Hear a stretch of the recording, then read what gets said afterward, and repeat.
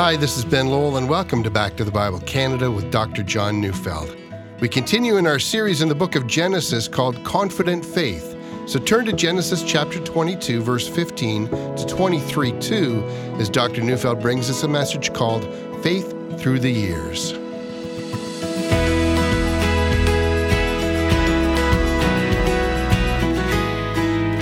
If you are, how shall I say it? Let me be blunt. If you're old, there, I've said it. If you're old, I wonder if you've ever noticed how quickly time passes. And if you're young, I wonder if you've ever talked to an old person and they said, "Man, time has passed so very slowly." Well, of course not. Everyone, as the years pass by, begins to wonder how quickly time passes. And when we come to the end of Genesis 22 and then to the beginning of Genesis 23, we notice time has passed quickly and things are about to change. But here's a secret. As time passes, there is never a time in which you're not called upon to trust God implicitly at every level. You're never too young to learn to trust God, and you are never so old that you'll not be called upon to trust God anew. Faith is a lifetime journey. So Abraham was already old when God called him to leave Haran and go to the land that he would promise him. And at an age of around 75, he packed up and followed God on a grand adventure. And what an adventure it was. He, of all the people on earth, had been chosen as the man through whom God would end the curse and bring a blessing to the world. The man through whom the whole world would find a blessing. If you bless Abraham, you'll be blessed. If you curse Abraham and his seed, you'll be cursed. Since his initial call, so much has happened. How quickly time has passed. But nothing more significant than the birth of Isaac. In our study of Abraham's life and watching his faith mature, we've come to the moment which represents the pinnacle of his deep, abiding, enduring trust in God. Abraham has gone up Mount Moriah and offered up his son in sacrifice, believing that if God asked him to do that, God would have to raise him from the dead. Abraham becomes convinced that no matter what is done or what comes to pass or what inconveniences come his way, the promise of God that were made to him and through him to the world will never fail. We come then to the events immediately after God delivers Isaac from death and proves Abraham's faith and sets the stage for the sacrificial ritual of worship, leading ultimately to the sacrifice of Jesus.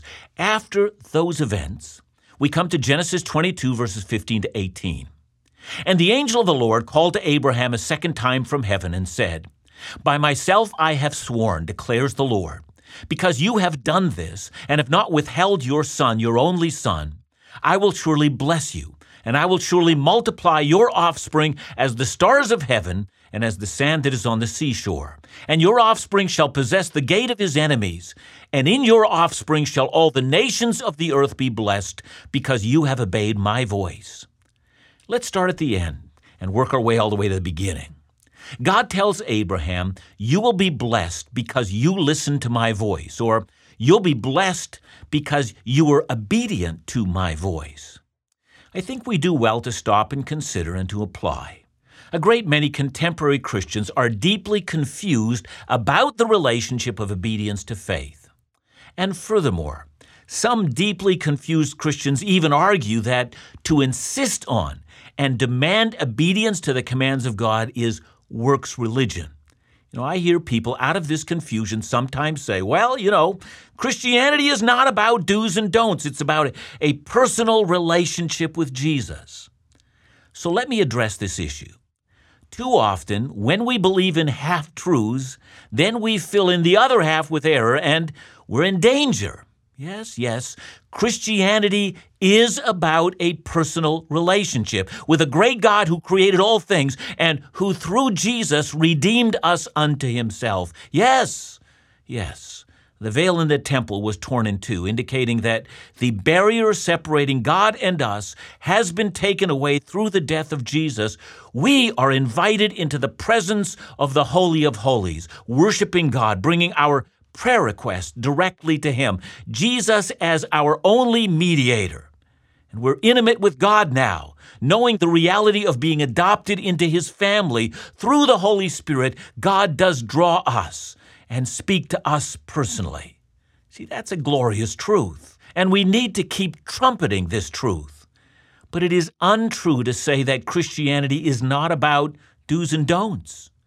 Christ does command things we must do and things we must never do. Hebrews 6 and 10 warns those who deliberately keep on sinning that there remains no sacrifice for sins. As an example, if you're living in adultery and refuse to repent and rationalize your behavior and make excuses and then even slander your spouse, there remains no sacrifice for sins, no avenue of forgiveness for you. Obedience is not a suggestion, it's a command. But to this, someone might respond, well, how is that then? Are we to live by obedience or by faith? Are we saved by obeying the commands or by faith in the one sacrifice of Jesus on his cross? I'm confused. So listen up. The life of Abraham teaches the nature of true faith. Abraham obeyed God when God told him to go and sacrifice his son. We saw that he reasoned that since he knew that Isaac was the child of promise, and since he knew that the promise of God couldn't possibly fail, and so he reasoned that God would have to raise Isaac from the dead. Don't you see? Abraham's obedience is not an obedience based on works. It's an obedience based on faith, on confident trust in this truth, that when God makes a promise, he always keeps it. So what's the difference between an obedience based on works and an obedience based on faith? Well, let me try to explain. An obedience based on works is the idea that if you obey God, God will reckon your obedience as righteousness. So, when you give to the poor, when you refrain from adultery, when you bless those who persecute you, when you honor your father and mother, when you do the things that God requires, at least so the person of works thinks, well, all these merits, all these things of obedience are earning your way to heaven. Now, if that's how you think, that you're going to get to heaven because you've done your best, well, then I promise you, you're no child of Abraham, and you're no follower of Jesus. Jesus didn't die on the cross so that your good deeds are counted up for eternity. No. Your religion is worthless. You've deceived yourself. Listen to God's assessment of your life. I'm reading Isaiah 64, verse 6. We've all become like one who is unclean, and all our righteous deeds are like a polluted garment. We all fade like a leaf, and our iniquities, like the wind, take us away. Did you hear that? All our righteous deeds are like polluted garments, or as other translations say, like filthy rags. God regards your best efforts as worthless. His standards are much higher than you have ever imagined. All of your obedience earns you nothing. Well, if that's true, how do I get right with God? Well, the answer, by faith. That's what Abraham learned. Genesis 15, verse 6 says that Abraham believed God. He believed God, and it, that is, his faith, was counted or was reckoned to him as righteousness. Abraham was acceptable before God through grace, that is, through the unmerited favor of God. That grace came to Abraham through faith, through trusting God and his promises. But why did Abraham have to obey God then? Well, not because he was trying to earn anything. He obeyed because he trusted God. God said, leave your country, and so Abraham left, believing that God had something better for him. God said, sacrifice your son, and he obeyed because he believed that God wanted to perfect his faith, and he believed that Isaac was God's promise. He believed that God was giving him the best. That's why he obeyed. So let me tell you about the person who commits adultery. That person believes that breaking the law will give him or her greater pleasure than the pleasure God has in store for them through holiness and purity. The person who refuses to be generous is afraid that God won't take care of him when he gives generously. In each case, those who disobey make God to be a liar. God promises eternal joy, and instead, unsure that God can give them what he has promised, they take matters into their own hands. They disobey precisely because they disbelieve. They malign God's reputation, and each act of disobedience slanders the one who has made promises. That's why faith and obedience always work together. When we trust God, we will obey, even to the point of laying down our lives, hoping for a better resurrection. I mean, why not? God can be trusted.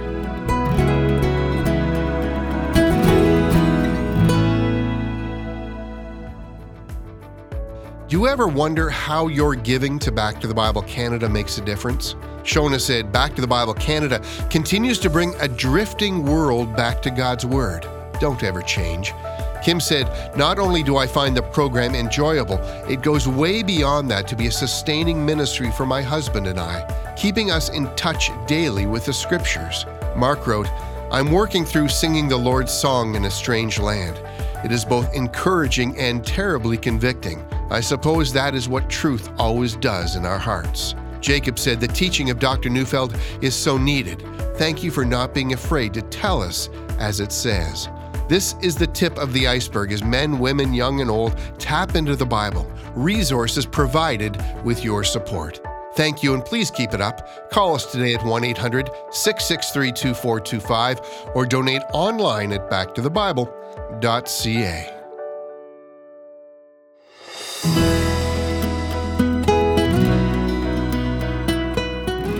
Having withstood the test of his faith, Genesis 22 verse 19 adds, So Abraham returned to his young men, and they arose and went together to Beersheba.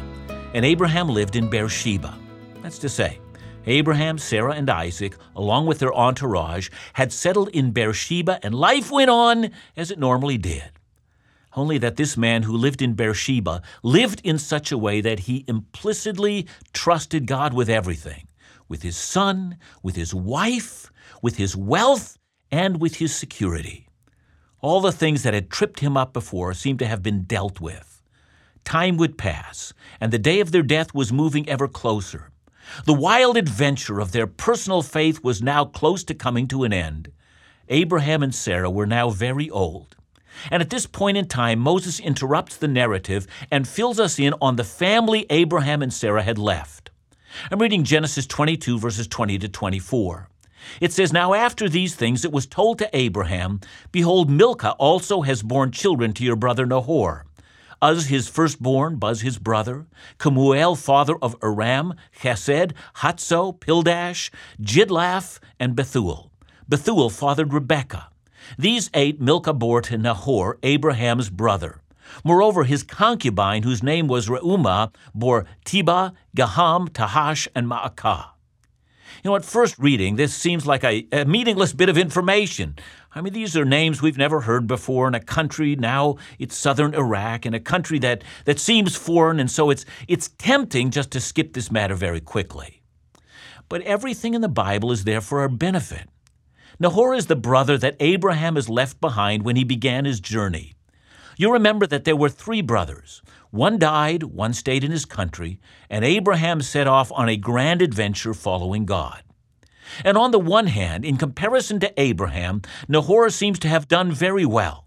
He's had 3 sons and 6 grandsons from the 3rd son, and then we read of the sons of Nahor's concubine and 4 more grandsons. But among his family, we find the name Rebekah, and we'll see her again in chapter 24. Rebekah will have a major part to play, for she will become Isaac's wife. I want you to think about why Moses would have included this bit of information here. I think he did it to contrast Abraham with Nahor. Nahor lived what we might call a normal life, with a wife, kids, grandkids, good job, nice donkey, horses, lots of land, and it's about all we can say. His ancestors have long been forgotten. In contrast, Abraham lived nothing like a normal life. He saw the glory of God on Mount Moriah. He was paving the way for a blessing to come to the entire world. He was setting the stage for a life of faith.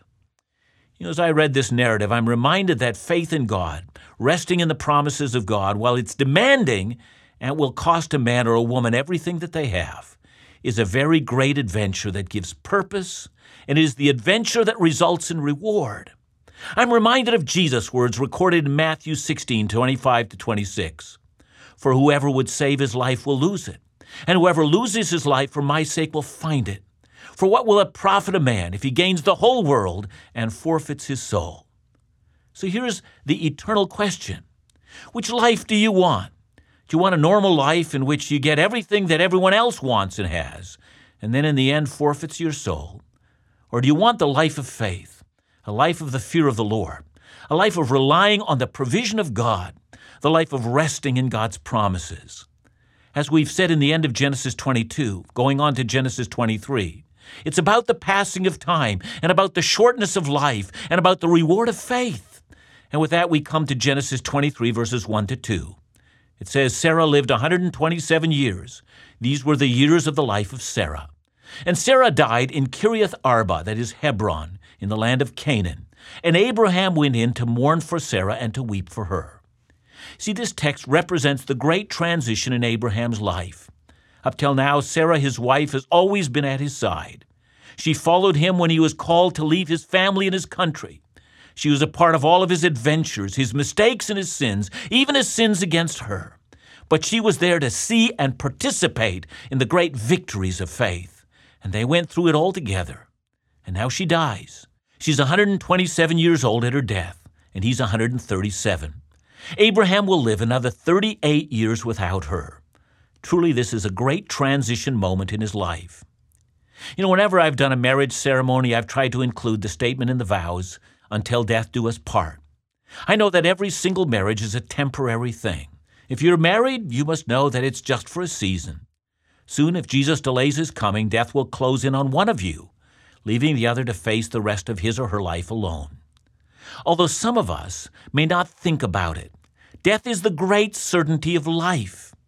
It is that, but for Abraham, this too will be another test of his faith. He will have to move on without her. No matter how long you live, if Christ does not return, you're going to die. Sarah lived 127 years, and by today's standards, that life would be a long life indeed. But then, she dies. See, I don't think if you had asked her, she would have said, "Wow, it seems so long." I think she would have said it seemed so short. We live in a culture that seems obsessed with prolonging life. I've always loved the joke about the guy who died at the age of 97 and then saw the brilliance and great joy of heaven for the first time.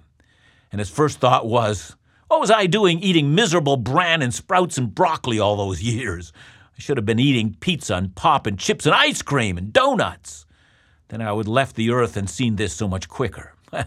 Well, once in a while I've read articles on retirement and they seem consumed with how much money you're going to need and how long you're going to live. And I've always wanted to respond and say, and then? See, we're all going to die. We reach the end of this life and it will come for most of us far quicker than we had ever imagined. Long life does not prevent death. Godly living does not disqualify you from walking in the valley of the shadow.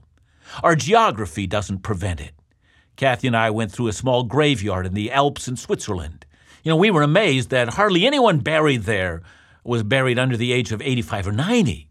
All of them had seemed to live a very long life. I said to Kathy, I wonder if it's the pure air around here, or the fact that they never walk on level ground so that the heart is kept pumping. I don't know if that's right. It might have been in the water, or perhaps that group of people simply had very healthy genetics. But I said, a person ought to live here. But then I thought, well, what am I thinking? All these guys are in the graveyard. They're dead. See, death is the great certainty of life. But that should not alarm believers. Paul says in 2 Corinthians 5, 6-8, so we are always of good courage. We know that while we are at home in the body, we are away from the Lord. For we walk by faith and not by sight. Yes, we're of good courage, and we would rather be away from the body and at home with the Lord. That is the hope of the believer. The moment we are away from this body, we are at home with the Lord. Death has lost its sting in Jesus. When any believer dies, they're immediately at home with the Lord. We do know that when Christ comes again, we all, living and dead, receive our resurrection bodies, and we also know that death for the believer puts us home, at home with the Lord. A great many Bible teachers have said that the saints in the Old Testament had no certainty about the life to come. If that were true, Abraham would simply have encountered this event as loss. Now, I'm going to say more about this tomorrow, but it seems clear to me, simply from reading through my Bible every year, that there is indeed a great hope of eternity in the First Testament. David talked about dwelling in the house of the Lord forever. With this in mind, listen to Psalm 116, verse 15. It says, "Precious in the sight of the Lord is the death of his saints." Did you know that the day of your death is a very precious moment for God? And if that's so, and remember, those words were spoken in the First Testament, and so we've got to assume that the day of Sarah's death was precious in God's sight. Now, we know much more about the world to come than Abraham did. But that's not to say that Abraham did not have an eternal hope. Hebrews 11, verse 10 says of Abraham, "He was looking forward to the city that has foundations, whose designer and builder is God." And so Abraham, the old man who left his country, who believed that when God said his descendants would be as the stars of the sky, that it would be so, who believed God on Mount Moriah, believes God again as he lays his wife in the tomb. And we can do the same. And so what do we know about the transition of time? It tells us again that time moves much more quickly than we would have ever have imagined. But as the days go by, the promises of God never fail. They never fade. We are called upon to believe God at each moment and to allow our faith to result in obedience, so that when the day comes in which the greatest transition ever, we're called home, comes upon us, we will have been those men and women who have believed God as our father Abraham has done.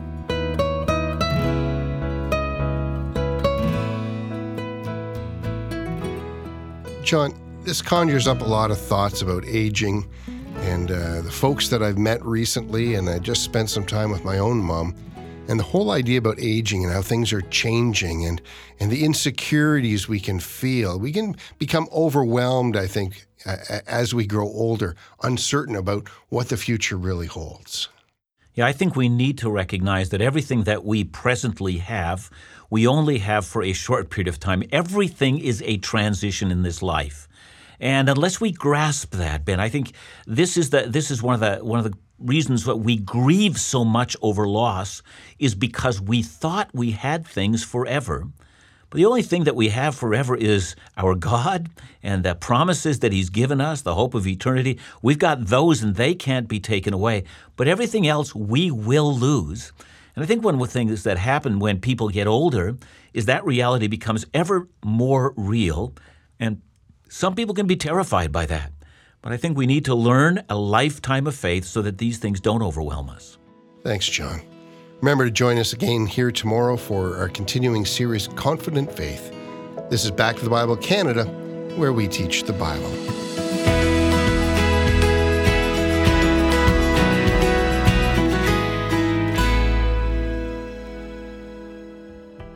One ministry we celebrate during our 60th anniversary is Laugh Again with Phil Callaway. It's a unique ministry that connects people to a God of hope and joy. What difference does your support of Laugh Again make in people's lives? Well, listen to this. Each morning my children and I tune in. It makes us laugh. It sometimes makes me cry. It always helps us look to Jesus. Since we began listening, we've been through some very hard times as a couple. You speak a message of joy, profound and biblical without being stuffy. It helps us more than you could ever know. Phil doesn't dodge the sometimes harsh realities of life, but in the midst of them shows how applicable the scriptures are. And I listen daily for the laughs, the reminders of God's love and care. Please remember Laugh Again with your support. Your gifts make this important ministry possible. Call us at 1-800-663-2425 or visit backtothebible.ca.